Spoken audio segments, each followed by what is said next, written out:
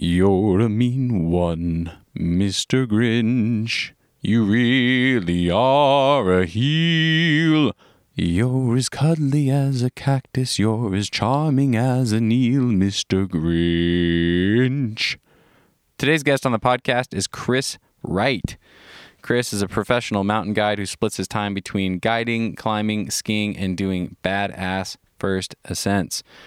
You know when you tell people you're a climber and they think you fly across the world to put on crampons and slog up big snowy mountains?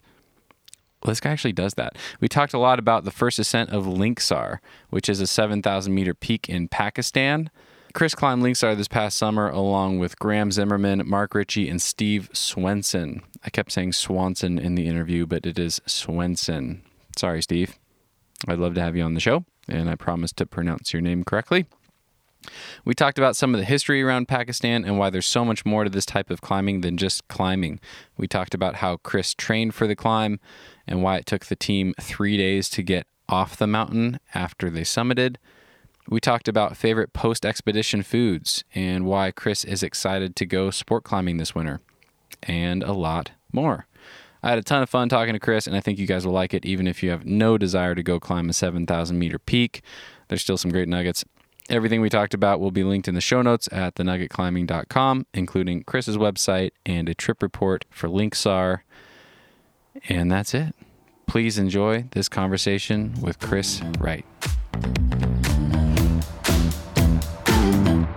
Cause no one can do it like we do it, like we do it, like we do it. Cause no one can do it like we do it, like we do it, like we do it. So a few weeks ago, I went to a presentation at one of our local climbing shops here. And it was a presentation that you and Graham Zimmerman, your climbing partner Graham Zimmerman, had put on. You guys gave a slideshow and talked about your recent trip where you did this really awesome first ascent in Pakistan. How did this Linksar trip come together, and how did that whole thing come about?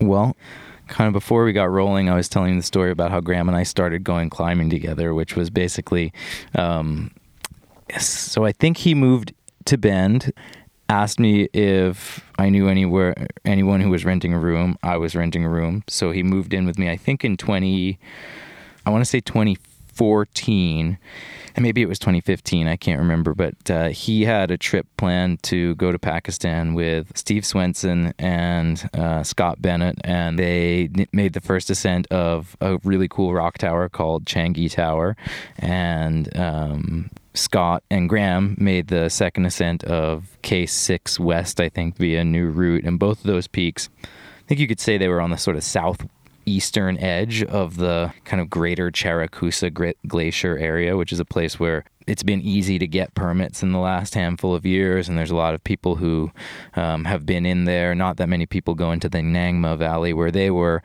but both of those were sort of adjacent to the closed border region where it has been really difficult to go for a while. But from the top of Changi Tower, they looked across and saw this really beautiful, big, kind of picturesque snow and ice and rock peak. And I remember Graham described it in the presentation. He said it was like, if you're watching The Grinch Who Stole Christmas, it looks like the top of the mountain where the Grinch lives. Yeah. It really does. It's kind of this perfect triangular peak just sticking out. Yeah, and people have been trying it for a good handful of years now. Like there's been a bunch of attempts on it, but they'd all gone in from the west, from the Charakusa, because that was where you could get a permit to go in. And it's a really handsome mountain from that side as well. But the line that kind of gets you high on the mountain terminates at the end of this summit ridge and leaves you pretty far from the summit with this really jagged line of towers in between. And even if you get to kind of the ultimate tower, it's like this kind of micro big wall at the like 6,800 meters that just looks like this really difficult to climb piece of stone. So folks had gotten like kind of close, but also were still really far away going in from that side. But anyway, so Graham was like, whoa, what's that thing? I want to climb that. That looks cool. And Steve, being Steve Swenson, who has been I want to say he's been everywhere, but especially in the Karakoram. And He's real been quick, everywhere. for just context for listeners, who's Steve Swenson? So Steve Swenson is easily one of the most accomplished alpinists of his generation. And so Steve's 65. He's from Seattle, and he's a retired civil engineer. And somehow he's just managed to combine this incredible alpine climbing career with a really successful home life, with a really successful business life, and just sort of is this anomaly in the alpine climbing world, which is, really kind of littered with stories of, heartbreak and divorce, and, guys who have only their climbing and live in a, whatever. They're just not these great stories of these whole lives necessarily. And Steve's always been the counterpoint to that, but somehow has remained on the cutting edge for a long time. And I think, getting to know Steve, part of that is because he is like this infinitely reasonable person, but he's also an incredible project manager. And on the first trip we did together, not even into the big mountains, I just saw like why Steve has gotten so much done. And that's a whole nother story, which basically involves us trying to drive into the Canadian Rockies to get to a climb, and him assigning me and the other guy we were with to shovel like basically a 50-meter section of snow-drifted road, while he used my avalanche saw to like cut down branches and pad the edges. And he had like a rate at which we needed to shovel by and check in on to make sure that this was going properly. And I think this was motivated kind of by a guy in the parking lot telling us like, "Oh, it's a bad idea. You shouldn't do that." And I could just see the Steve Swenson, I'll do what the fuck I want kicking in. And anyway, we like shoveled, got in, did the climb, and it's sort of a funny story, but at the same time, I know that Juan and I, the other guy, we because we said as much to each other quietly as we shoveled, like neither of us really believed that this was a good idea or that we were actually going to get to climb the climb that day. Yeah. But it was clear that Steve did. Steve had the vision. Steve had the metrics by which we would measure our success, and had clearly calculated, well, if we leave here and we go try to climb something else, the time spent, blah, blah, blah, like this is our best option. Let's try it. If it fails, so it goes, and it succeeded. So anyways, but Steve's done a ton of first ascents all over the world. He's climbed a lot in the Karakoram. He made the first ascent of the world's, at the time, second highest unclimbed peak in 2011, which he won the PLA d'Or for. And he is just one of those guys that I grew up in alpine climbing kind of idolizing and being inspired by his like pictures from his expeditions when I was leaning against the counter at Mountain Supply, flipping through magazines and local climbing shop here in Bend. Yeah, and so he and Graham had been on this trip. They had gotten to be friends, I think, through either the Seattle climbing community or the Alpine Club. I'm not sure. I can't remember the story there. But anyway, Steve had tried Linksar in 2001, had not gotten permission to go back there since. And when they went in 2015 and Graham saw this beautiful mountain and said, "I want to climb that," Steve said, "Yeah, I already tried to climb that once. I want to climb it too. And I've been wanting to climb it for the last 14 years. Maybe we should try to get a permit again." Yeah. So cool. So they're climbing something way across the valley and they're just looking over at this amazing thing like, hey, and Graham's thinking, hey, what's that? I want to go climb that. Yeah. I mean, I don't even think it's not that way across the valley. It's just like pretty much like right there. Okay. And so they got an up close view of it, which actually turned out to be incredibly useful because the perspective that they got from Changi Tower is what in a lot of ways exposed the line of weakness that we would eventually follow. Okay. But everybody knew about Linksar. I mean, it was one of those kind of, I don't know if I can say open secret because it definitely wasn't a secret, but it was like the phrase that always seems to get tossed around in alpine climbing is like the last great problem of the Himalaya, last great problem of the whatever. And that was definitely one of those last great problem type routes. Okay. And zooming out a little bit, because we talked on this a little bit, but just to make it really clear for listeners. So this is northeast Pakistan, and you mentioned it being really close to the border. which would put it kind of in questionable territory. So can you kind of describe a little bit of the geology around it and where you guys were? Yeah, so basically when India was a British holding, basically what we think of as the entire South Asian subcontinent was India, including, Bangladesh, including India, including Pakistan. And when partition happened, the British had this really unenviable task of figuring out, well, how do we divide up the continent? And so the way that they did it was basically by assigning majority Hindu states to India and majority Muslim states to the new country that was going to be Pakistan. And once they got up into the mountains, they had the problem of what to do with Kashmir, which was a princely state run by a guy who was himself Hindu over a Muslim majority. And when Lord Mountbatten, who was the viceroy of India, was charged with doing this, he basically said, I don't want this job. It's impossible. There's no way this is going to go well. And the Queen and the Prime Minister said, yeah, I know it's an impossible job, but we're going to ask you to do it, and we're basically not going to let you say no. And so one of the deals that he kind of made was, okay, well, I'm going to do the best job I can, but there's going to be a few exceptions. And this was like a deal that was made with the Indian Parliament and all the parties, was basically, I'm going to get all of these states assigned to Pakistan or India, but you got to give me 4 that I might not get to go because they're all independent kingdoms and independent states under a government, and they're not going to want to give up their power.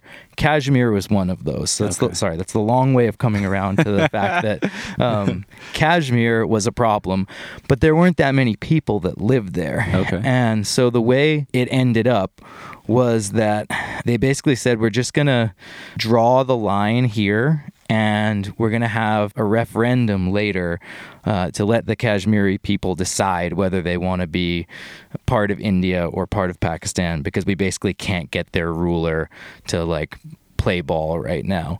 And all of Kashmir was Indian controlled at the time, and the Pakistanis took the northern part of it, which is Gilgit and the states of Gilgit and Baltistan, and occupied it. And the Indians were on the other side, occupying Kashmir proper up to basically this spine of mountains, which is the Saltoro Ridge, which is the line of mountains on the other side of the valley from Linxar. Okay. And so then in 1984, the Siachen conflict began, and the Siachen is the largest non-polar glacier in the world, and it's basically what drains the whole eastern side of the Karakoram. And so its right-hand side, if you were looking on the map, is India. Its left edge is K2, the Gasherbrum group, all those big mountains right there. And so the Indians would approach the line of control, basically the disputed border, from the east, and the Pakistanis would approach it from the west, and everything close to that border was basically just a closed conflict zone. And so they didn't want to issue climbing permits once that conflict started, and the area was closed. Did you learn all of that just out of a desire to climb mountains?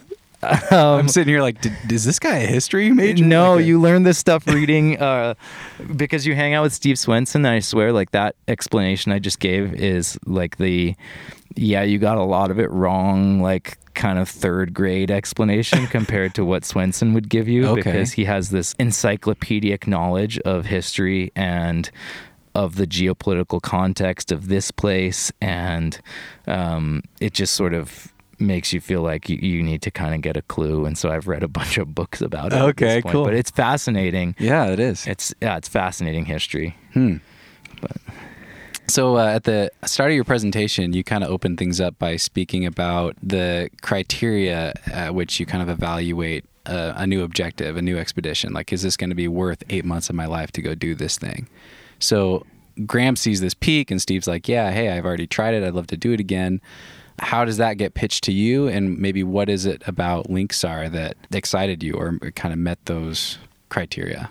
So I knew of Linxar. Like I said, everybody knew of it. Okay. There were teams that were trying to get permits to go there every year, and teams that were attempting it, for all the time that I've been kind of climbing this sort of thing. And so I'd seen pictures of it, and I knew it was, incredibly pretty. One of the last unclimbed 7,000 meter peaks, not only in the Karakoram, but really in the world. And when Graham went on expedition in 2015, I couldn't go. I was already doing my thing. He was doing that thing, but we kind of said like, oh, we should go do this sort of thing together. And like I said, we went climbing together in 2016, and we did a cool big new route in the St. Elias and kind of used that as like on some level, like the test for do we work well in the mountains, because we already knew we liked each other. Where is that? So that's in the Wrangell St. Elias area. It's kind of like, it's not quite southeast Alaska, but it's on the very kind of northern edge of what you might call southeast. Okay. And it's a range that's got quite a rich mountaineering history. It's where Mount Logan is. Okay. So the biggest peak in Canada, which is like I think it's 19,000 something.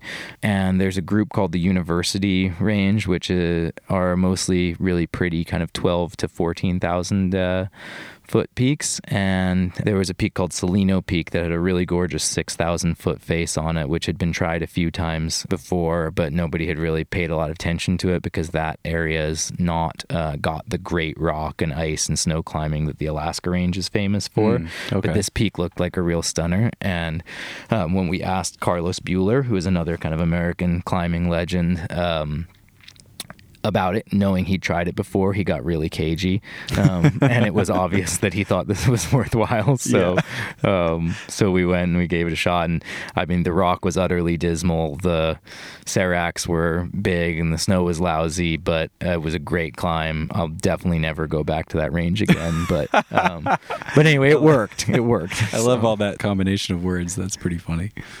So anyway, so we said, hey, that was 2016. We said we should go on a big trip.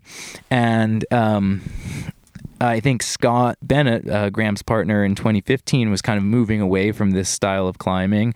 And I think, Steve and Graham were really excited about doing another big mountain trip. And since Graham and I had been kind of pointing towards that, it was natural that they asked me if I wanted to come. And it was a bit of an up and down, actually, in that we originally wanted to go to Linksar, and Steve showed us his pictures from 2001 when he was there initially, and I saw the pictures that they took in 2015 and was really excited. But, of course, we didn't think we were going to get a permit for that, so we had actually kind of pointed a lot of our efforts towards something else in the western part of the range, and we thought that was a sure bet, but we probably wouldn't get Linksar because the whole political situation is really fluid there. Basically, at the very end, we found out you can have the Linksar permit. You can't have that other one. Okay. And so we got really excited and went to Linksar. How far out in advance are you having to figure that out? I mean, during the presentation at some point you mentioned it's like an 8-month planning period for something like this. Yeah, I mean, it's crazy because you point your energies towards it, right? And it's the better part of a year training cycle to really feel strong for one of these things. And obviously, you've got to get the funding in place, which for us means a lot of grant funding, a lot of grant writing, a lot of just trying to get all of those ducks in a row. And then, of course, setting up your schedule so that you can be obsessed with this thing for the next year and then take off 3 months to actually go do it.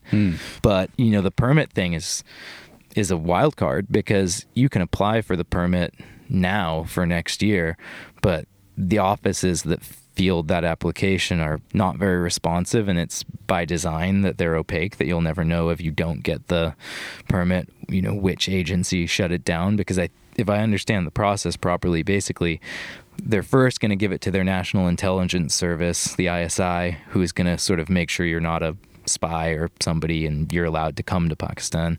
Then they'll kick it over to the military intelligence, who'll sort of look at exactly what it is you want to do and see yeah, are you going to see something you're not supposed to see, or do we not want you in that area for whatever reason?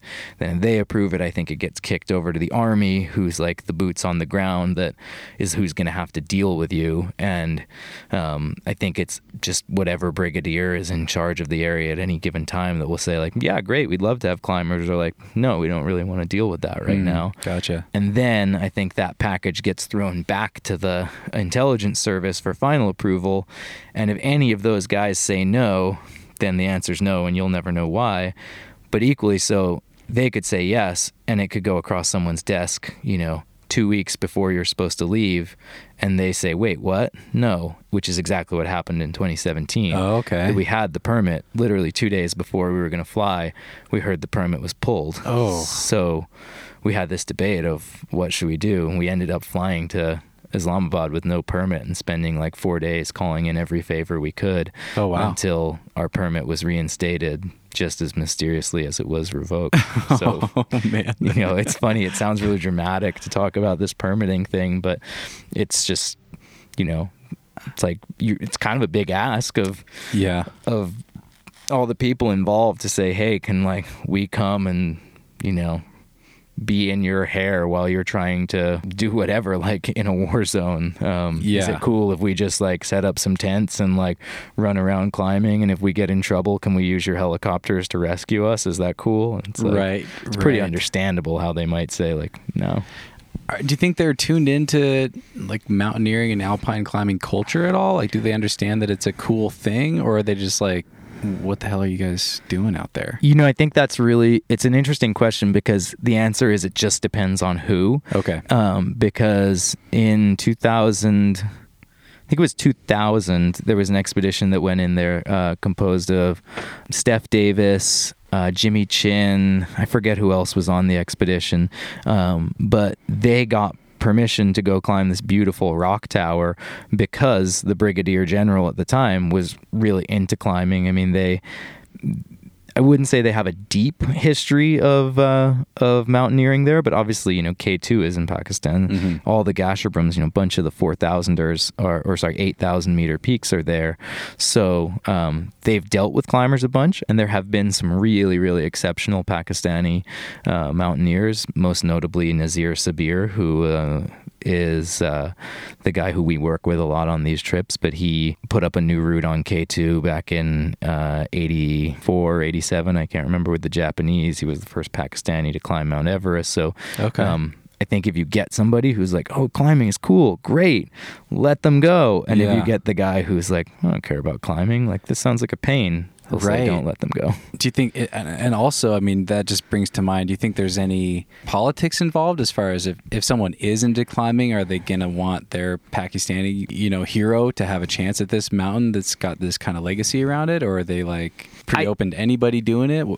I think the politic is less around that and more about tourism. So when we were there in 2017, they were kind of leading up to a general election, and a guy named Imran Khan, who was a former cricket star, was running for office, and everybody said like, oh, there's no way he'll get elected. And it was at a time when they were pretty like disillusioned with their government, and he did get elected. People still have plenty to complain about with that, but he's been really pro-tourism. And so I think the politic of why these areas continue to open up is, I think that he's listened to the people in this region who used to have, really rich trade in tourism, because people would go there to go trekking and go for their, mountain climbing, mountain walking holiday, the same as you would in India or Nepal. And they've lost a lot in the last 20, 30 years since the Siachen conflict started. So I think they've kind of been listened to on this one, and Islamabad is saying open it up to tourism again. Got it. So. Okay. Regarding your training, so you're talking about spending a lot of time in specific preparation for something like this. Obviously, you're an incredibly well-rounded climber. You've got rock climbing skills, you've got ice climbing skills, mixed climbing skills. You're comfortable in snow. But it sounds like this climb was a lot of just wallowing in snow.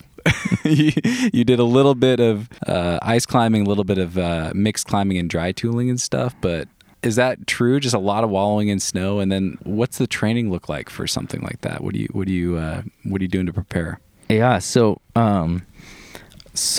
I actually got really lucky a handful of years ago that I was giving a presentation here in Bend. I forget what the series was even for, but a guy named Scott Johnston also was giving a presentation as part of the series. And Scott wrote a book called Training for Alpine or Training for the New Alpinism with Steve House. Oh, yeah. So the connection is Steve is from Oregon and used to live here in Central Oregon. And for anybody who doesn't know Steve House, he's like probably the most famous alpinist of our generation. Scott also used to live here. Scott's made his career training Nordic athletes and has, trained a bunch of Olympic level athletes. And he started training Steve because once they both left Central Oregon, they both ended up in Washington's Methow Valley. And through their kind of work together getting Steve ready for big expeditions, they sort of, I wouldn't say they invented, but they certainly refined and cataloged kind of a technique for training for this type of climbing. Okay. And so I met Scott at that program and asked him if he would work with me. And I've worked with him and their company Uphill Athlete since. And I feel super lucky because they've been insanely successful and they're super busy and they're training everybody from, a guy who wants to climb Rainier next summer as like his big goal and, people who are doing this at an elite level, whether it's mountain running or randonnée racing, ski mountaineering, mountain climbing, etc. They've got an incredible team. But anyway, so I basically just do what Scott tells me. Okay. And when we were talking about this in 2017, we sat down and I talked to him about what the route looked like. And he said, well, basically it sounds like unless you're really wrong, you climb hard enough technically for all of the mixed or ice or whatever you're going to encounter. So it doesn't feel like we need to, get you to be better at that. We need to get you to the point where you feel like you can do a lot of that in a row and at altitude and with a pack on, but mostly this sounds like a lot of hard work. And so those guys have put together exactly the training program for that, which is maintain your rock climbing, maintain your mixed climbing, but really if you can climb rock and you have the technique for mixed, it's the same. It's just holding on and pulling. Okay. And get really good at going up hills for a long time with heavy weights and like get your core strong, get your legs strong, get your heart strong, and like we're just gonna hammer that for basically 8 months before you go. Wow. So wow. Yeah. Got it. Sounds terrible to me. It's a lot. It's kind of fun, and it's been great actually because with Scott and Steve having lived here in Central Oregon, Scott doesn't say like, oh, hey, find a hill like this to do this workout on. He tells me exactly where to go. And so it's, go to this hill, fill up your water containers in this, creek. Oh, cool. Yeah. Put, 60 pounds on your pack. And I know it takes exactly, this amount of time to get to the top of this hill if you're nailing the workout. Wow. So it's been really fun. That's super cool. In as much as climbing water up hills is fun. Do you enjoy it? Or are you just thinking about Lynx Arm the whole time? No, I enjoy it. I mean, I think that, some people like training more than others, and I certainly wouldn't have the attention span for it if I didn't have the end goal in mind, but I'd also be lying if I said I didn't enjoy it in that masochistic kind of way. I mean, I know that, you're a training fanatic from what I hear. It looks really different, but sure, in my own way. But you know what it's like. It's like the days when you don't really want to do it. You're still like proud of yourself on some level, and it feels good to know that you're like getting stronger and building something. Yeah. Yeah. And the goal is kind of just the compass, right? Like it's guiding you into a direction and a lifestyle that you just really enjoy anyway. And it gets you to get out, and push yourself and live the kind of life that you want to live, regardless of what the outcome of the climb ends up being. Yeah. I imagine that's got to be really similar. Yeah. I mean, I'm not sure the life I want to live definitely involves trying hard. Sometimes I wonder if the life I want to live involves, those workouts exactly. But I get to not do them for another few months. So you guys end up going over there, and it's you and Graham. You guys are both in your 30s, and you've got Steve and Mark. We haven't talked about Mark yet. Two guys in their 60s. And that's really interesting to me. It's obviously a team that's a mix of, Graham kept saying you guys were providing the horsepower, and sounds like Steve's providing a lot of the management, problem-solving sort of skill set.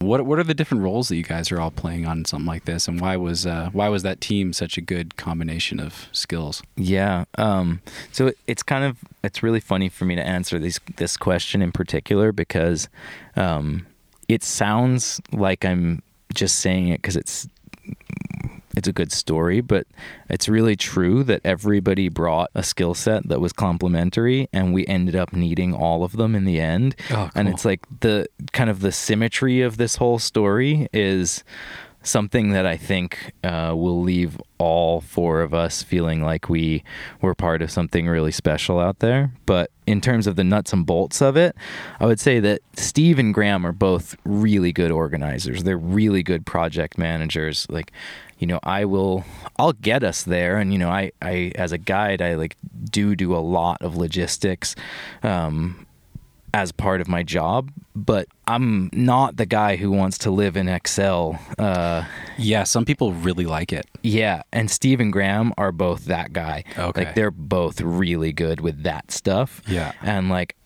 I'll make the phone call to bug somebody for something, but I don't really want to. Okay. Those guys enjoy it. That's their scene. So they contribute hugely in that. I mean, Steve in particular has the organizational knowledge of how you do these big expeditions. And frankly, what I've learned over a bunch of years of expedition climbing is the best expedition climbers, they're not better climbers than anybody else. They're better researchers. They're better logisticians. They're better at taking care of themselves. They're better strategists. And Steve is pretty much the best at all of those things. Okay. So that's what he brings to the table. Graham is really good at that sort of thing as well. And in addition to just being an incredibly positive person to be out there with, that's not to discount either of their climbing abilities. They're both great climbers. Mm-hmm. That just doesn't happen to be the hardest thing to find, I don't think, in an alpine climbing partner. Okay. And I think both have a good eye for the long game. I think that there's so many qualities that you're looking for in a partner for anything, but especially in alpine climbing, you want somebody who's kind of got the same vision that you do for what you want to do when you're out there, the kind of lines you're seeking, and somebody who pushes you to kind of give everything you've got and brings the best out of you. But you also want somebody who shares the same kind of risk assessment that you do and knows when to pull back. And I think that you see sometimes these partnerships where both people are the special people that they are because they give so much and are willing to completely, go all the way. But often, those relationships result in a bunch of great climbs until somebody doesn't come home. Mm-hmm. And, that's the sort of thing I think as a young climber you hear about. And then eventually if you stay in this particular game long enough, you start losing people, and it's it starts to feel a lot more real. So I think having partners that you feel bring the best out of you, but are also gonna pull you back or gonna pull themselves back and keep the eye on coming home as much as possible. I mean, accepting that what we're doing is insanely dangerous and super high risk, and if you if you can't accept that, then you can't go do this kind of climbing in the mountains. But once you do accept that, there's still ways that you can approach it and still those critical decision moments where you either push into the less safe terrain or you decide to, hey, this isn't feeling right, we need to turn around right now. Yeah. That sort of thing. Yeah, so both of those guys have the vision for that, and so does Mark. Okay. And I don't I didn't know Mark before this expedition, other than by reputation, and knew that he and Steve were really close. And, Mark's got an equally impressive resume and is an equally kind of just effective individual overall. He's been super duper successful in his business life, and is another guy who, kind of stands out as an example of a whole person in this world, that, he's got a successful business, he's got a beautiful family, and he's, still climbing 513 at 60. And it's like, yeah, that's the guy, those are the guys you want to hang out with. Yeah, so, cool. Yeah. That's a perfect lead-in. So I was listening to an interview with Steve Swanson and Graham as well on the Dirtbag Diaries podcast. And it was a really nice episode. I'll link to it in the show notes over at thenuggetclimbing.com. And Steve was talking about how one of his challenges in the last few years is that he has to keep finding these younger and younger partners. Like, all of his partners that he's been climbing with forever just keep aging out, and he just ends up climbing with younger and younger guys. But, he also said it's a really neat opportunity for him, because he can learn from the younger generation and they can learn from him. And I was just curious, is there anything that you learned from Steve or from Mark or both of those guys on this trip? Yeah, I mean, there's a ton. It's Yeah. I've learned a lot about the organizational aspects, and I've been on a bunch of big trips before this, but watching them be themselves on expedition is, I think, really helpful. It's like if you went on the trip and you were with somebody who was just nervous all the time and was super stressed and was, 100% fixated on the objective and had a lousy time, it would be a lot different than being with these guys who are super comfortable, who are being present out there and taking the time that you get to spend with yourself and with your partners as a gift, and carrying that into the climbing, where it helps you remember the idea that getting to the top of this thing, sure, it's like the stated goal, but as cliched as it sounds, all of it's really just a context for being the person that you want to be, and giving yourself the opportunity to live this adventurous life that's, full of meaningful experiences that you share with people that you love. And those guys have been doing it together for the last 30 years, and it shows. And it's hard to really, I guess, quantify those lessons, but I think just soaking it up when you're around them is really useful. Of just, this is not only an example of how you do this, like this style of alpine climbing, but also just two guys living lives that are full and admirable, and that, mine wouldn't be as rich without theirs in it. That answers the question. I don't know. Yeah. Steve seems to have a really healthy and really mature perspective around the expedition and the goal and just the experience. It seems like he's a guy that is really comfortable with finding enjoyment and appreciation in the process and not needing the outcome. I also listened to an interview with you after your guys' 2017 attempt. You mentioned that a couple times, that you guys were out there in 2017 and you tried Linksar and you didn't do it. Mm-hmm. And it was a short interview with you, and I can link to that one as well. I can't remember the name of the podcast that it was on. But I really enjoyed and appreciated your philosophy around the failure, and how, the word failure maybe didn't do it justice. Can you speak to that? Yeah, I mean, I came home from that trip and people asked how was it, and it was, again, I felt like I was feeding people a line, saying, it was this incredible trip in every way except that we didn't get to the top. And I was grumpy then that we didn't get to the top, and I'm incredibly grateful now that we did. But, it's not bullshit that it was an amazing trip. I'd never been to Pakistan before. I'd never met all of these incredible people before. I'd never seen these mountains. I shared a really rich set of experiences with the two men who I'm incredibly close with now, and that's not failure.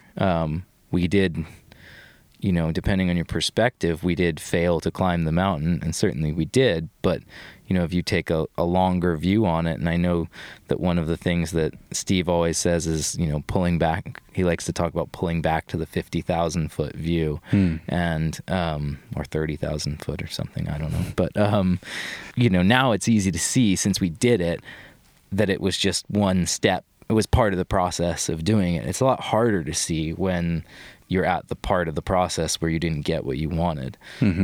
But I think that, having that kind of bigger perspective is something that has really been part of Steve's world, and is something that, we talk a lot about and try to stay really aware of. And in the end, again, as cliched as it sounds, it turns out to be true, because none of what we did this year would have meant as much to me if we didn't have that experience in 2017 as well. That said, we got completely routed by weather, and it certainly had its miserable parts. But I think, I don't think you stay in this game very long if you're not okay with not sending every once in a while, because it's a huge gamble. You have this limited time window. You might get shut down by weather. That going into it, and you're still committing 8 months or 12 months of your life to this thing. So I can't imagine that you stay in it very long if you have if that whole process isn't kind of a victory in itself, or worth it for itself, for its own sake. Yeah, and I think that, like we were talking about, kind of just it being a context for living the life you want to be, and hopefully be the best version of yourself. And I don't think it matters whether you're climbing mountains or, frankly, doing anything else. You've got to put yourself out there, and, that involves being willing to fail. And, it's terrifying. I'm sure there's some venues in my life where I would do well to heed my own advice on that one, right? But it's it doesn't matter whether it's climbing, or certainly what part of climbing it is. You've got to be willing to fail, or you're never going to get anything done. So you guys were up at about, it must have been, 22,000 feet or something. You're getting really close to the top. I think you had 3 or 4 pitches left. Graham's leading, and you're belaying. And Graham takes this 100-foot fall. What was your experience like being on belay and seeing Graham? He knocked a slab of snow loose, takes this fall. Yeah. So for anyone who doesn't know the story already, Graham gets knocked off his feet by an avalanche, goes for a big fall, and is totally okay.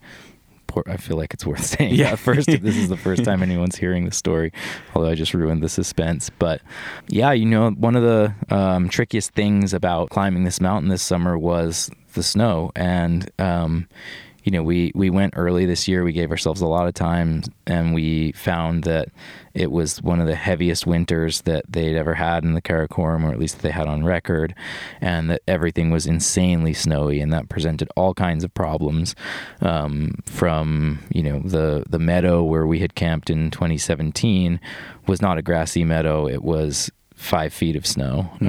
So it made it tricky to establish an advanced base camp. We did a lot of digging. Yeah, you guys did a ton of digging. So much digging. Honestly, so much digging. And it was just hilarious because, on these trips that everybody back home is sending and doing all kinds of cool climbing, and I'm hearing from Lizzie, my girlfriend, oh, she just did this route and this route and that route. I'm like, that's cool. I have dug in the mud for the last week. I've built a number of stone platforms. I've hacked drainage channels out of wet grass. It's manual labor, but you're trying to keep your eyes on the prize. Anyway, so it was really snowy, and part of the difficulties were knowing what you could and couldn't do in order to not get caught in some sort of, heinous large avalanche. And we were really patient and waited until the mountain seemed like it was in good enough condition to be climbed without adding that danger factor. Obviously, there's no way you can create a map of the snowpack on the entire mountain. And that last day, I should say in the days leading up to that, we hadn't seen any signs of instability in the snow. And, as somebody who kind of is a snow professional and manages risk professionally, it's that's one of the things that I kind of bring to the team is a lot of a lot of experience in that stuff.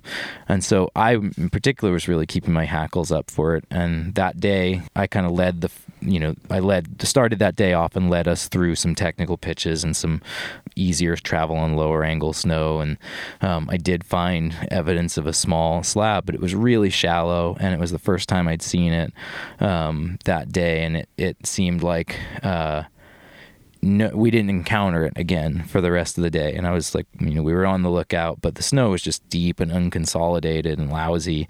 And it was hard to find, it was hard to move. It was hard to find anchors. Like when I look back at the pictures now, the trenches are just kind of hilarious. But I was finishing my lead block and was sort of, in one of those moments of feeling a little like burnt and kind of strung out, and hadn't been able to, I don't think, place much gear on that route because, again, it's just sort of unconsolidated snow. And miraculously, as I kind of approached this little rib, found 2 really good screw placements and built an anchor that was like unassailably good, and was super duper, like really, really psyched to have that. And that was me turning over where I turned over the lead block to Graham. And so he goes out around the corner, and he finds some not great ice and places a screw, and then he climbs up above, and he's totally out of sight. And at one point I look up and see snow coming down at us and yell avalanche, and we're getting hit with this snow that's kind of washing down the face above us. And, it was pretty scary for a moment until you realize, no, like, this isn't the story where, like, this is some massive avalanche that's going to, like, tear your anchor out and clear you off the face. It was like, this is over pretty quickly, and it wasn't that big. And my worry when it was over wasn't, am I okay? It was, I'm holding Graham on the ropes. Is he okay? And so we'd been climbing as a team of 4. So one person would lead, trailing 2 ropes, and 2 people would climb on the end of those, and one of them would trail the 4th or the 3rd rope for the 4th person. So Mark and I were at the belay. Steve was just coming up to the belay. So he was on an independent rope, and we were able to belay him out so that he could talk to Graham. And it's like not a very funny memory, except for this part of, we could hear Graham yelling, which was like this huge relief, because, your initial thought is, am I holding an okay Graham or like a not okay Graham? Yeah. So when he was yelling, Mark and I were like, okay, great. And Steve's maybe like 20 feet off to our side at the rib where he can look over the other side. And we can hear him yelling, but Steve's like, I can't hear him. And we're like, what do you mean you can't hear him? I can hear him. What's he saying? And he's like, I don't know. And then I looked over, and like, it was kind of cold. Yeah. Steve had like, a warm hat and like 6 hoods up, including his helmet. And I was like, Steve, take your fucking hoods off. And he was like, oh yeah, okay. And took them off, and he's like, oh, he says he's okay. Like, oh my gosh. Okay, awesome, great. And Steve and I have like both laughed about that since. But then the question was, well, what's okay mean? Is he like okay, or is he like not merely dead alive? Okay? Yeah. And in this kind of like relayed yelling match, he's like, no, I really think I am okay. And so often when you have to when you can't free climb a pitch in this rope setup, you'll jug one of the skinny, half ropes and get belayed on the other. So in order for that to happen, Steve had to build an anchor, fix the line for Graham to jug and belay him on the other. And this whole time, Mark and I are kind of huddled together at the original belay having this conversation of like, what does this mean? Like, the summit's right there. Obviously, we've got a bunch more climbing between here and there, but is this how the story ends? Like, are we done? Are we going down now? And you're at, what, 22,000 feet? I think we're higher, but no, yeah, you're right. Something like that. We're at like 60. You're really close. Yeah, we're close. We're basically like three pitches probably, and like 2 or 3 of them are. We still have to do some traversing, but we, even with like a few traversing pitches, you're like really close. We're like less than 500 feet below the top. Oh man. And you can see it right there. And it's like, the day was kind of in and out, but at that time it was like shining in the sun. And, the conditions have been really tricky that day. There was some great climbing, but some really bad climbing. But still, it felt like we're pretty close. Again, like, how is this story ending? Is it ending in Like, Graham's not okay. Okay, no, that's good. Is it ending in we have to execute a rescue and get him down? No, that's good. Is it ending in we're going down? Like, because he just took this big, scary fall? Like, I don't know. That would suck, but we're done if that's how it ends. And, of course, Mark and I feel kind of guilty for having this conversation on some level of, our friend just took this, what we didn't really know at the time was quite a large fall. Even if you get caught in a little avalanche when you're skiing and there's no consequences to it, when you get knocked off your feet by moving snow, it's pretty scary. And to do it, 5 days up a remote mountain in the middle of nowhere, it's like really scary. Yeah. So basically, the conclusion we kind of came to was, if it's possible to keep going, it'd be awesome. So to keep going so that the story doesn't end with we got really, really close after years of effort and this happened. But like, that's not for us to decide. And if Graham comes up, basically we decided, like, if Graham comes up here and he wants to go down, like, we're done. And so Steve, kind of off, away from us, has been just having, the conversation within his head. And I think we all are going to remember this a little bit differently, but I kind of remember Graham getting up and us seeing he was actually okay. And, actually okay was like unscathed completely, tore a zipper pull off his jacket, but his chapstick was still inside the pocket. He tells a story. He does this full self-assessment. The only thing he finds is a broken zipper pull, takes his chapstick out, secures it in another pocket. Yeah. Everything's good. Yeah, exactly. And so, Steve says something, I think, to the effect of like, okay, well, we'll get ready to go down. And Mark and I kind of, I don't think we disagreed, but because I in my memory, Graham said something immediately of, well, I'm not leading anymore. Like, I'm kind of shaken up, but I'm okay. I would really like to keep going if one of you guys is psyched to get in front. And the deal kind of was up to that point, like, that Graham and I would do all the leading in the technical terrain because we were just able to do it faster. And Mark and Steve would kind of put in an equal amount of work, or like do more of just the work to help make up for it. And so I took back over once we asked him, like, are you sure? Are you sure you're sure? Are you sure you want to go up? And then it was like, it was really intense because I kind of like, I had to go out past him, and I got like a few meters past and just like came back, and we just like held each other and cried for a minute, and it was really intense. And then I took off. Wow, man. Yeah. So you're passing where he triggered the slab, where he took the fall. Yeah. Had the loose slab, it's gone. As the snow kind of in a better condition for you on your lead?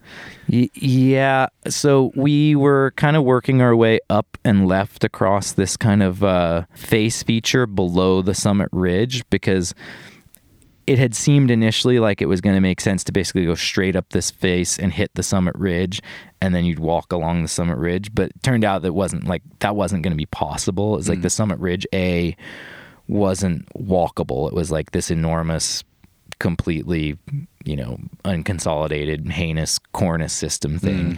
And so we were kind of working our way across these flutings, and Graham basically went around the corner and tried to go up and triggered the avalanche up closer to the ridge. And so we could look up and see that spot where it had happened.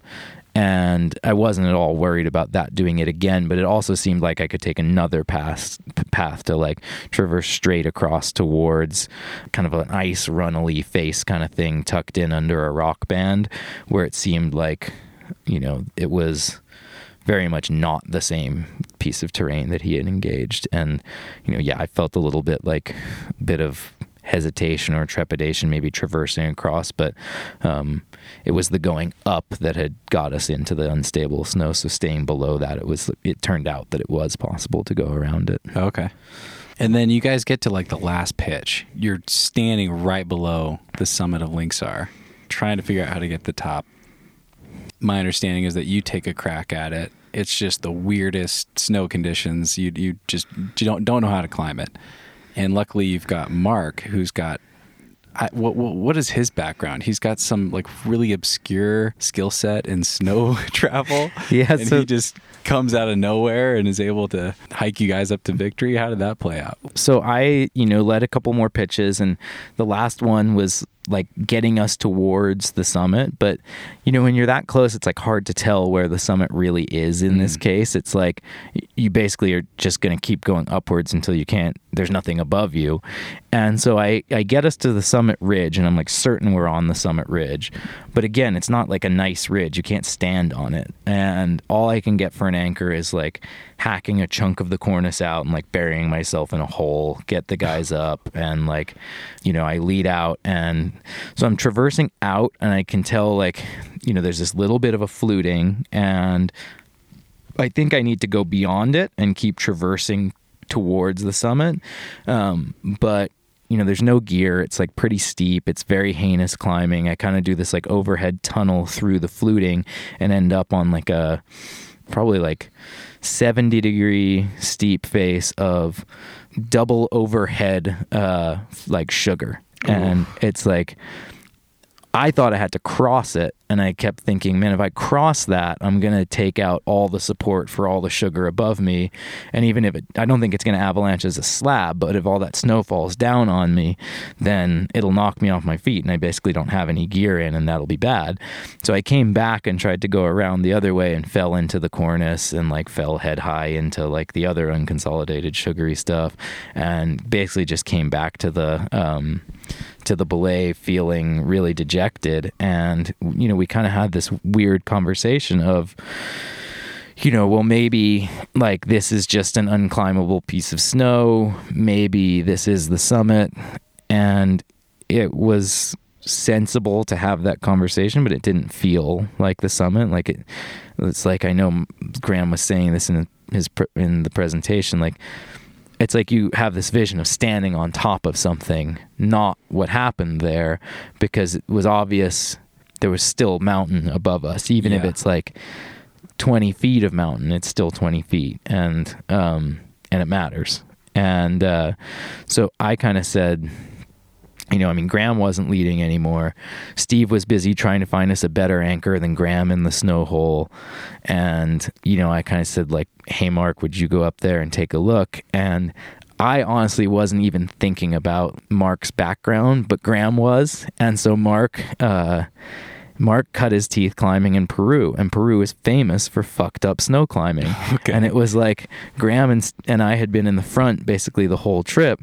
And Steve and Mark, lovely humans as they are, like they're amazing climbers, and they're definitely like alpha humans who are not used to being in the back, and neither of them have definitely ever like climbed a big mountain route where they weren't leading an equal share. And so like Mark was not only like the exact right person for the guy, that basically he's the fucked up snow expert and we have fucked up snow, but he's also the guy who like is the coiled spring because he hasn't been out front and hasn't been doing what I'm sure like every fiber in his being wants to do, which is like lead the team up the mountain.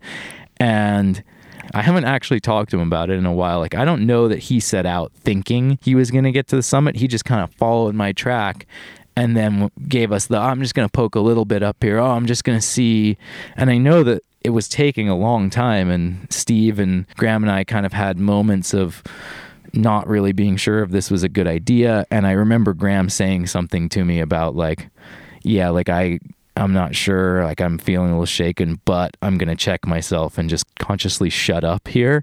And, eventually after lots of wiggling and yelling, like, I think I'm getting somewhere, I think I'm getting closer, it was like, oh shit, I'm on top.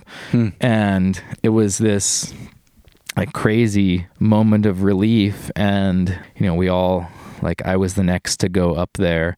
It was like the clouds had been in and out all day, and then we got up there and they just like cleared.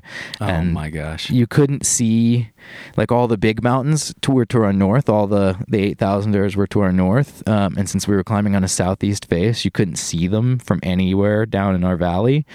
And all of a sudden you got up on Linksar and it was like, there's K2, there's K6, there's K7, there's Gasherbrum 4, like all the mountains that you know the name of. And it was like, you know, the hour before sunset. So everything was just like lit up in perfect alpenglow. And like Mark and I had a moment up there. And then of course got everybody else up. But that's why I said it's like this amazing symmetry that it's like, it sounds like you're making it up. Like you've got to be making this up for the story or embellishing or whatever, just embracing the cliche, but it's actually true. Like it's the way it panned out is, I mean, those moments happen. That's why you do it. Yeah. It was one of those.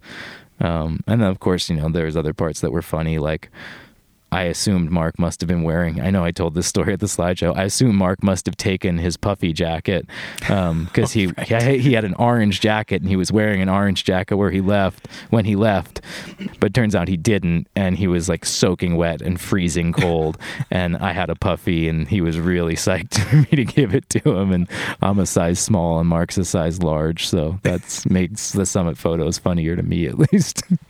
So you guys make it to the summit of this thing. And then it's still, what was it, like 3 days of rappelling to get off the mountain? Yeah. And I just have a note here that says anchor building, stuff sacks, peeing on snow. Yeah. Tell me about getting off the mountain. So I think that, you know, we a part of that perfect symmetry was like, as we're getting to the top, it's like Graham's belaying in the hole, Mark's getting us up there, like Steve's building an anchor. We all climb back down to it because there was nothing to rappel off the top with, but had a perfectly safe rappel anchor, and we're able to get down most of the way just on nice ice screw anchors for that first night. But we knew that the anchor that was going to get us back to camp was going to be problematic because it was like, leading that up, you climb this nice ice face, then it rolls back to like a flat snow slope where there's nothing you can get for an anchor except you sitting in the snow, which is fine for belaying people up. Doesn't work so well as a rappel because you don't want to leave a person there. And so it's kind of a technique to, in snow, fill a stuff sack with something, fill a stuff sack with snow, and then, you know, use that as a rappel anchor once you've buried it and stomped on it, etc. The dead man. But it doesn't work if the snow's so dry and crystalline that it doesn't consolidate. So, you know, we're basically like, this isn't hairy. We're like standing there on this flat snow slope, but it's the middle of the night. We've like been out for a long time and we're just kind of collectively very tired and dehydrated. Dehydrated and kind of science projecting like, well, we built 2 dead men and equalized them and then they ripped out. So we have pickets. Those aren't going to do us any good in this situation, I don't think. Like, what can we do? And the thing that you can do is sort of work hard in the snow and just stomp on it a bunch and try to consolidate it.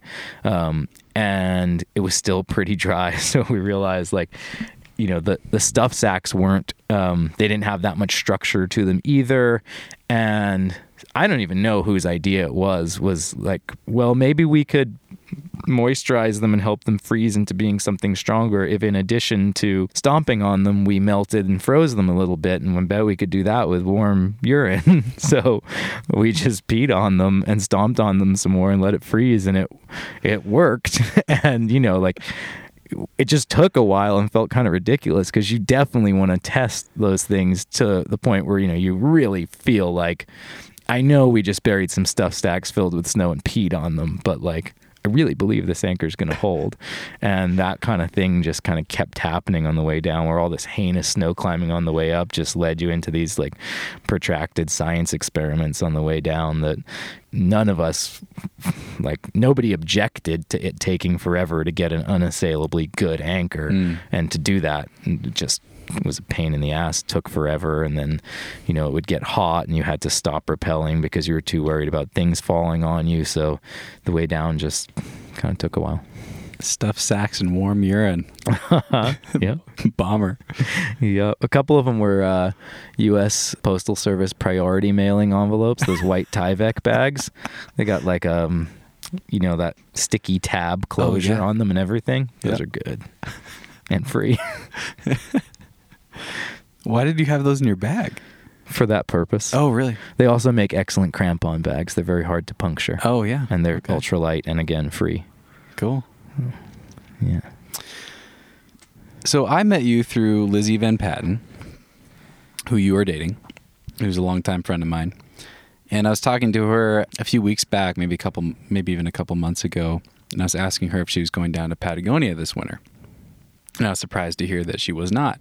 I think initially you guys had planned to go, and for whatever reason, it's not going to work out. Not my fault, for the record. Okay, not your fault. But she did express that you were like pretty psyched that it fell through and that you're not going to Patagonia, and that you're psyched because you get to go sport climbing. Yes. I thought that was really funny. I mean, I don't know you well, but just knowing what you do and knowing about this Linksar thing, I just assume like the more suffering, the better. So what is it about that? Why is it that you're psyched to go sport climbing this winter instead of going down to Patagonia? Well, I mean, I started as a climber, as a rock climber, and I love rock climbing. But it turns out once you kind of go down the path of serious, I'm putting quotes on it, serious alpine climbing, you don't get to do that much rock climbing because, the goals of rock climbing training and the goals of alpine climbing are like not that compatible really. And just the time that, you can only really point yourself totally towards one thing. And so my rock climbing, I mean, it's not even like I want to say my rock climbing has suffered. I just haven't gotten to do as much of it in recent years.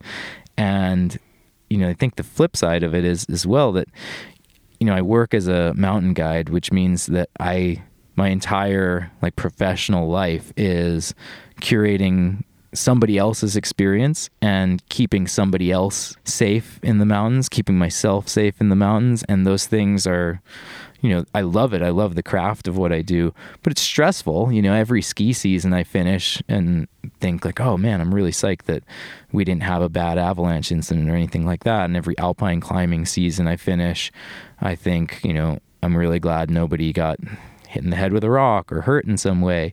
And then you take an experience like Linksar where, again, I don't want it to sound overly dramatic, but it's pretty high risk environment you're functioning in for a long time. And like, I come off all of those experiences and just want to make low consequence decisions. I want to have type 1 fun. I want to, climb for me and just like enjoy life without the, any threat of death, no peeing on stuff sacks, like lots of bolts close together.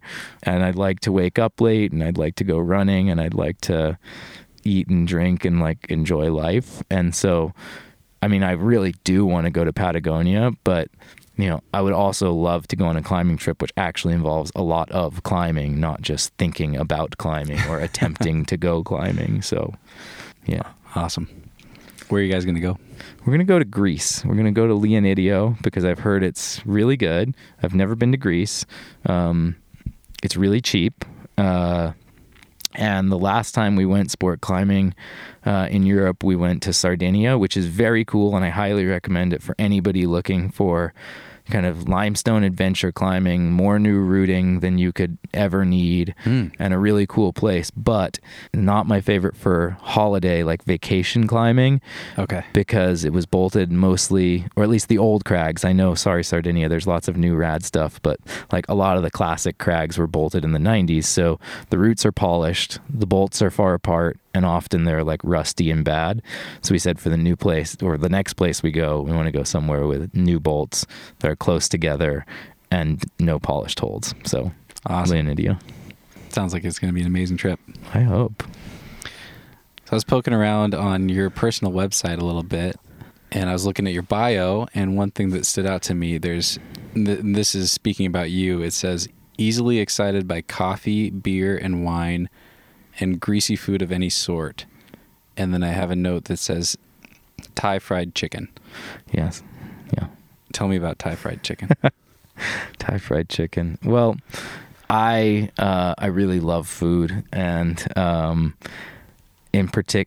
in particular, but one of the many foods that I love is Thai food. My neighbor growing up was Thai, and I got a taste for it early. Thailand is also a place that has amazing rock climbing, is dirt cheap, the people are lovely, and the food's amazing. Have you spent some time there? And Thai fried chicken is just a beautiful thing. It's hard to describe. It's not really battered in the way ours is. It's got a little bit of a rice flour on it, but you serve it with this awesome smoky chili dipping sauce, and it's definitely high on the list of perfect foods if you like fried chicken. Do you have a favorite meal that you can remember after an expedition? Ooh, that's a good question. I can remember once in India, we came down to the first town and tried to order 2 cold kingfishers, and the guy was like, "We have only one." And my buddy, who is Indian, really was trying not, in my memory at least, he was trying not to really speak Hindi because his Hindi was really rusty, but he was very unafraid of telling those guys you need to get more beer immediately. And then I remember they came back and okay, we're sending a guy to town. What should we tell him to get? And we're like, anything as long as it's cold. But I don't know. I mean, on this trip we had fried chicken, perfect, and fries, and I don't even remember what else. To be honest, you could basically give me anything that's not dehydrated food immediately after an expedition, and I will absolutely plow it. Right. But, is there something that you're daydreaming about when you get back home after a big trip like that? I mean, I completely hosed myself that I was reading the best food writing of 2019 when I was up there. Bad choice. It's a really bad choice. I read a great book. That is a bad choice. Yeah. But I mean, I'll always come down and want a cheeseburger, but that's nothing new. That happens when I'm at Smith. That's that's pretty standard. Though I will say, in Pakistan, there's no beer in base camp. And there's no beer in the villages, so you're really excited to get back to Islamabad, where you can kind of have your slightly illicit beer at the hotel. Got it. So another thing that I found really, really interesting, I mean, you have a pretty impressive tick list in general. A lot of the stuff I had to Google because I don't even know where these places are. But one really popped out at me. I don't know when this was, but at some point you did a free solo ascent of the Matterhorn North Face in 4 hours and 15 minutes. Mm-hmm. Tell me about that. It's not fast by record-setting times. I think, Uli did it in just over 2, and I think it's been broken since then. Yeah, I think if my memory's not off, I think Uli did it in an hour 50, I want to say, and then Danny Arnold, another Swiss climber, broke his record, and I think it was I think he knocked 10 minutes off it or something like that. But that's still really amazing. And seemingly to me, I mean, I remember watching that segment with Uli. It looks really bold. It looks incredibly technical. Is that becoming a kind of popular or standard soloist route up that thing? Or what drove you to want to do that? I actually have an answer for that, which is I don't know if it's a popular soloed route.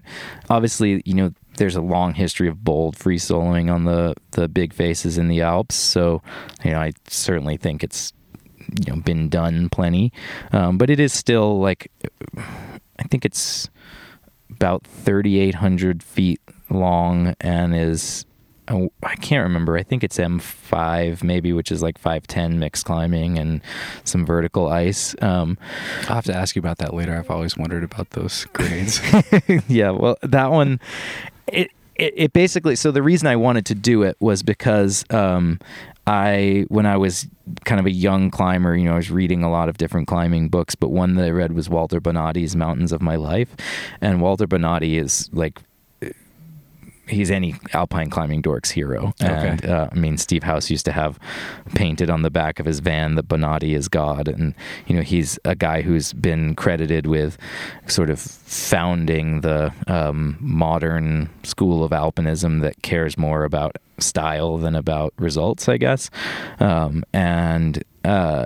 His story is a really interesting one, but basically he went on the Italian expedition to do the first ascent of K2, and he got embroiled in this whole scandalous story, basically, where the lead climbers accuse him of trying to steal their oxygen to make a summit bid himself, and he ends up spending a night out at, I can't even remember, I think it's like 7,800 meters without any sleeping bags or oxygen or anything, and then basically carrying down the frostbitten Balti porter who he was with the next day, because that guy's like fingers and toes are destroyed. And the expedition does make the first ascent. Bonatti basically gets discredited in the climbing world, and as his sort of last statement on his climbing ethic and like the truthfulness of his account, goes out and basically proves he's the best climber in the world by soloing a new route on the north face of the Matterhorn in winter. And then a woman named Catherine Destavel, who was an amazing alpinist herself, goes back and repeats it solo in winter.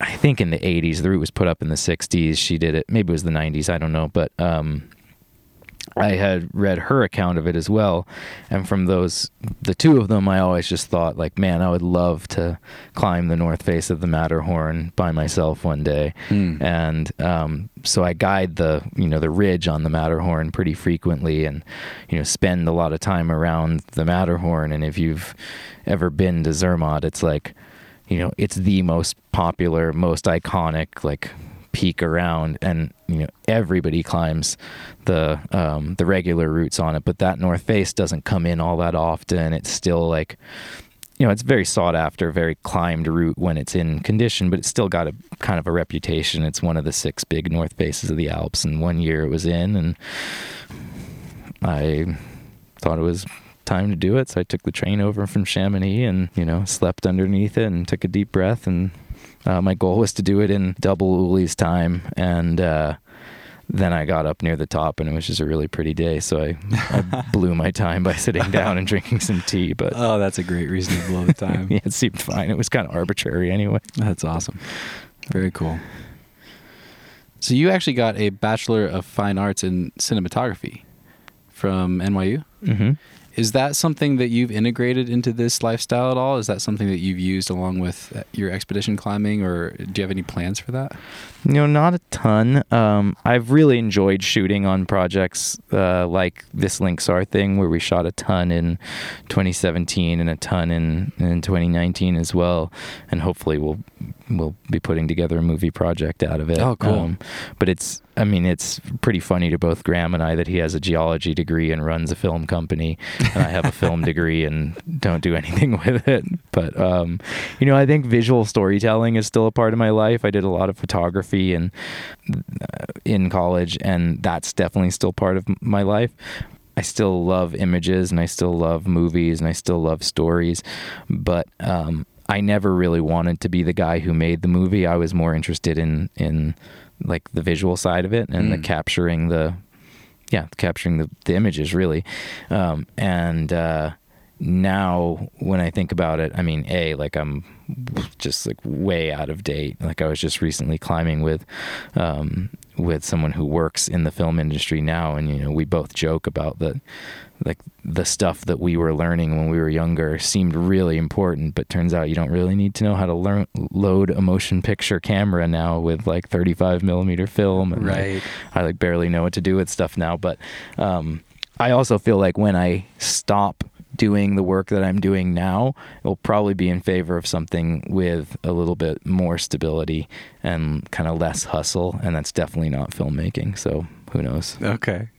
You seem like a really creative guy. I know that Lizzie's mentioned that you love music, and I've seen that you have a really cool old turntable, DJ turntable at your house. Is there something that you're doing now to kind of fill that creative need, or do you have any creative outlet right now that you're balancing with climbing and all this other stuff? Yeah, it's interesting. I really do like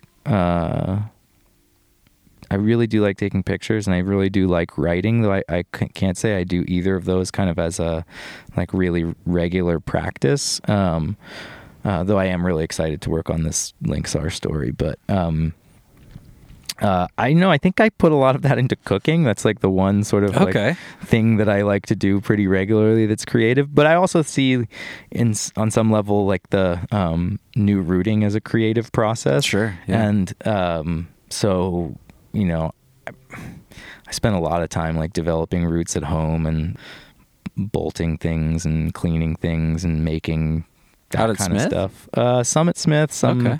on other things around here.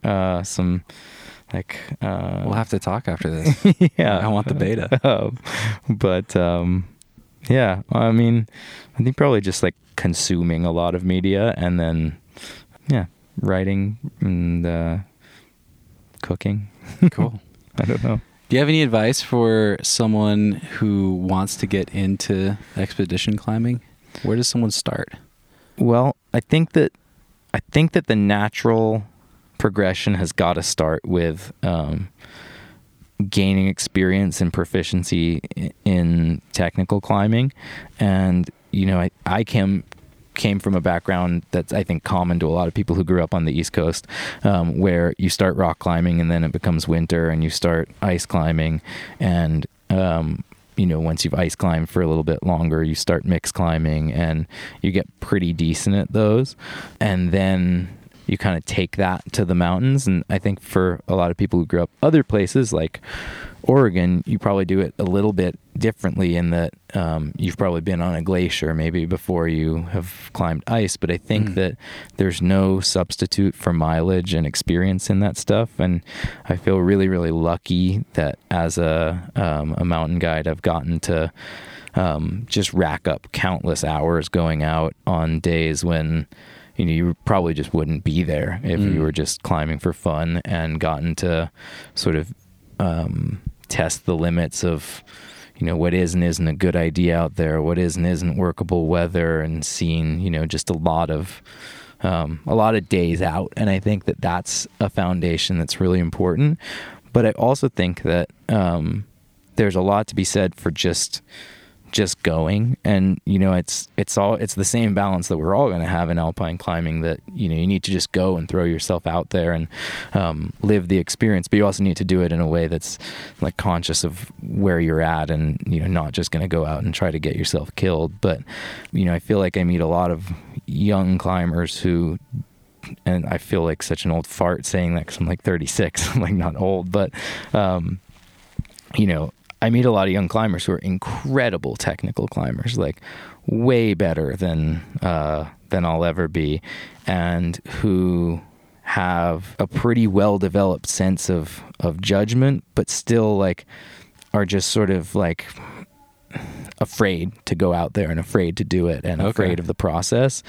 And you look at someone like Swenson, he went to the Karakoram on his first couple expeditions when he was still in his 20s, trying to do new routes on 8,000 meter peaks, and he didn't do anything, like totally failed, but learned a ton from those experiences. And I think if you can, I guess my advice to young people would be like, get pretty good at the crag, to the point where that's not going to be the crux of it, and then go out there and do it, and hopefully do that with some modeling and mentorship from somebody who can kind of look at your plan and tell you if that's a good idea or not a good idea. And not that you can always do that kind of quarterbacking from home, but yeah, I think just getting out there and gaining that experience is like the way you learn how it goes. It's the way you learn how like you organize an expedition, how your body feels at altitude, how you take care of yourself out there. And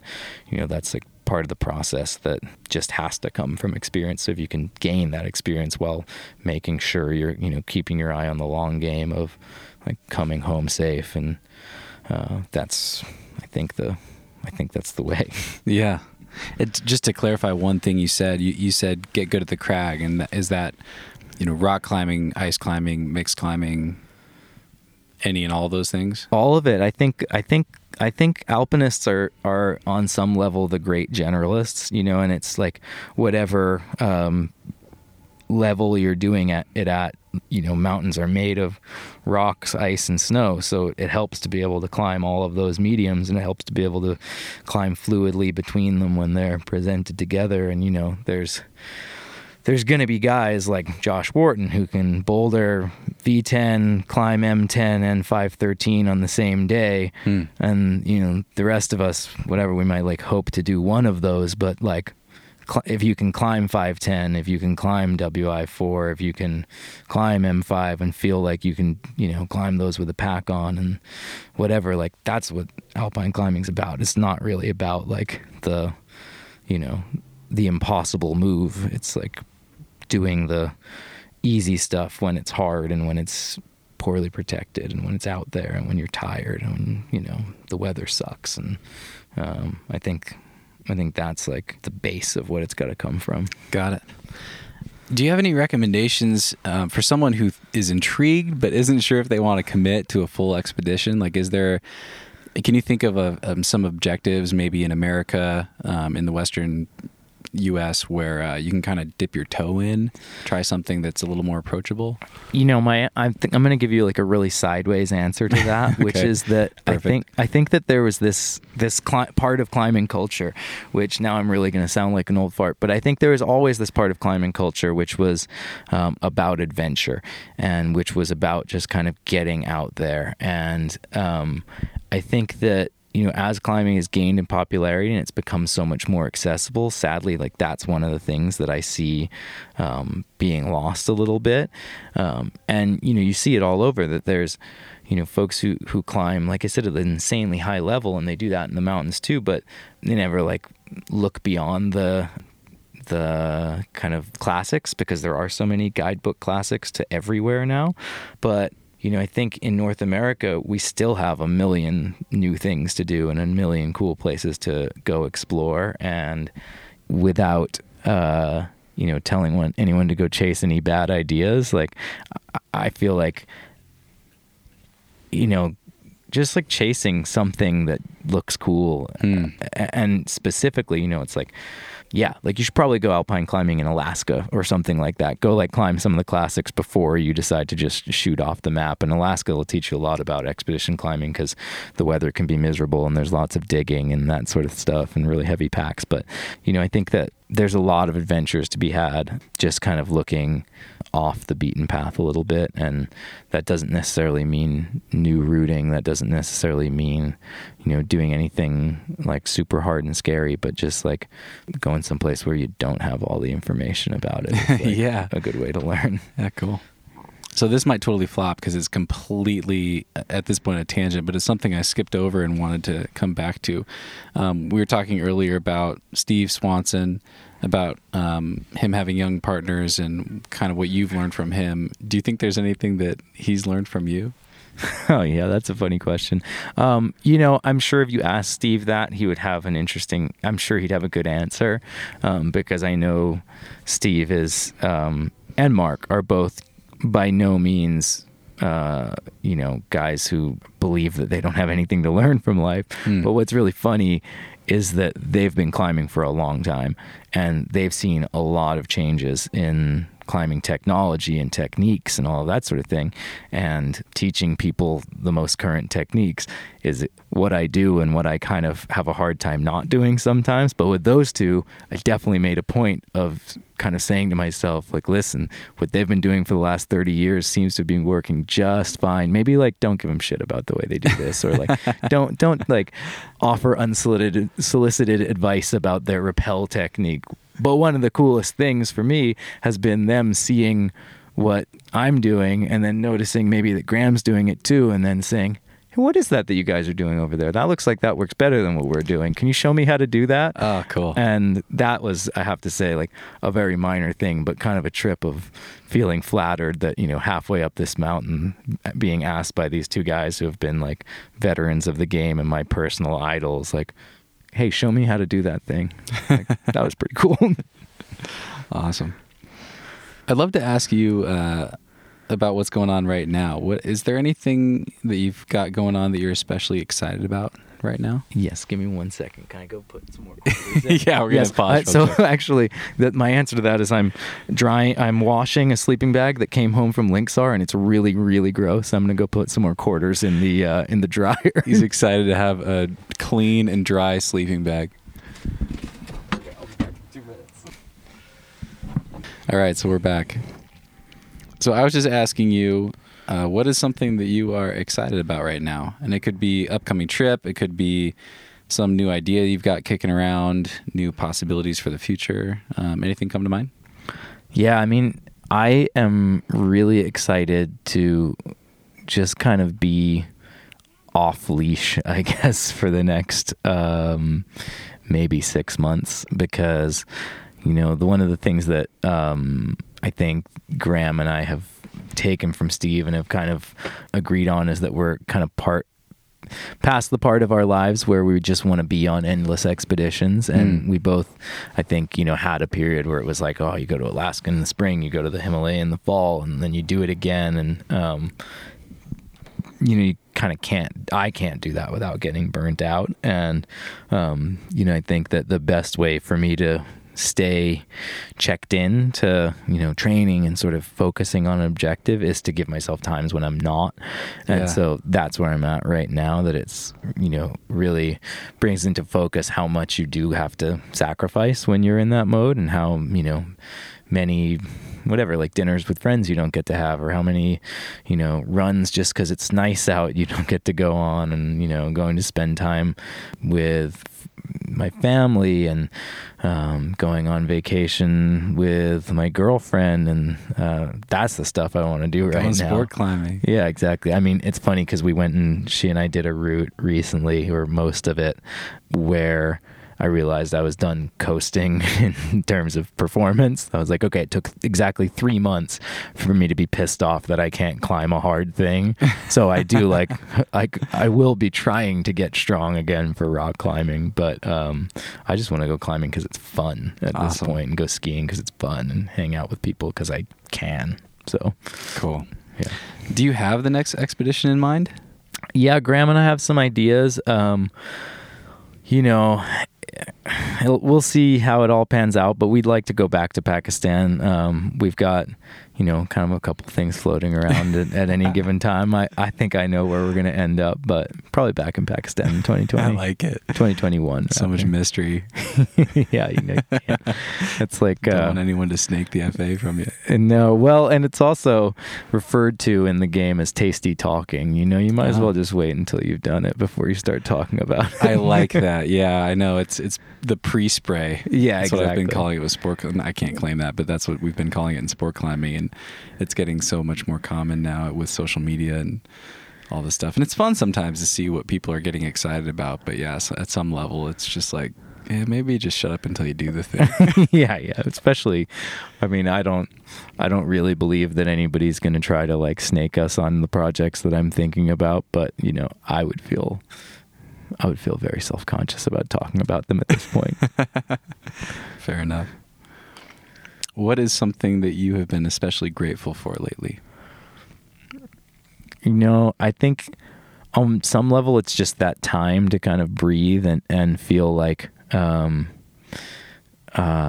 both obviously, like a deep sense of satisfaction with having done this thing, but mostly I think with just kind of coming back with the contrast that you have, having been in that environment and in that kind of goal focused mode for a while, and then coming back to Bend and just getting to plug back into this like incredibly welcoming community of friends that I have here, and feeling like when you're out in the mountains, obviously you feel really far away from the rest of your world and really grateful for the people that you're there with. But then when you get to kind of come back in, it feels really, really good, and like reminds me why this has been home for the last like 15 years or so. So yeah, awesome. It's good to be home. Thanks, Chris. Yeah, thank you. That was let fun. people know where they can find you.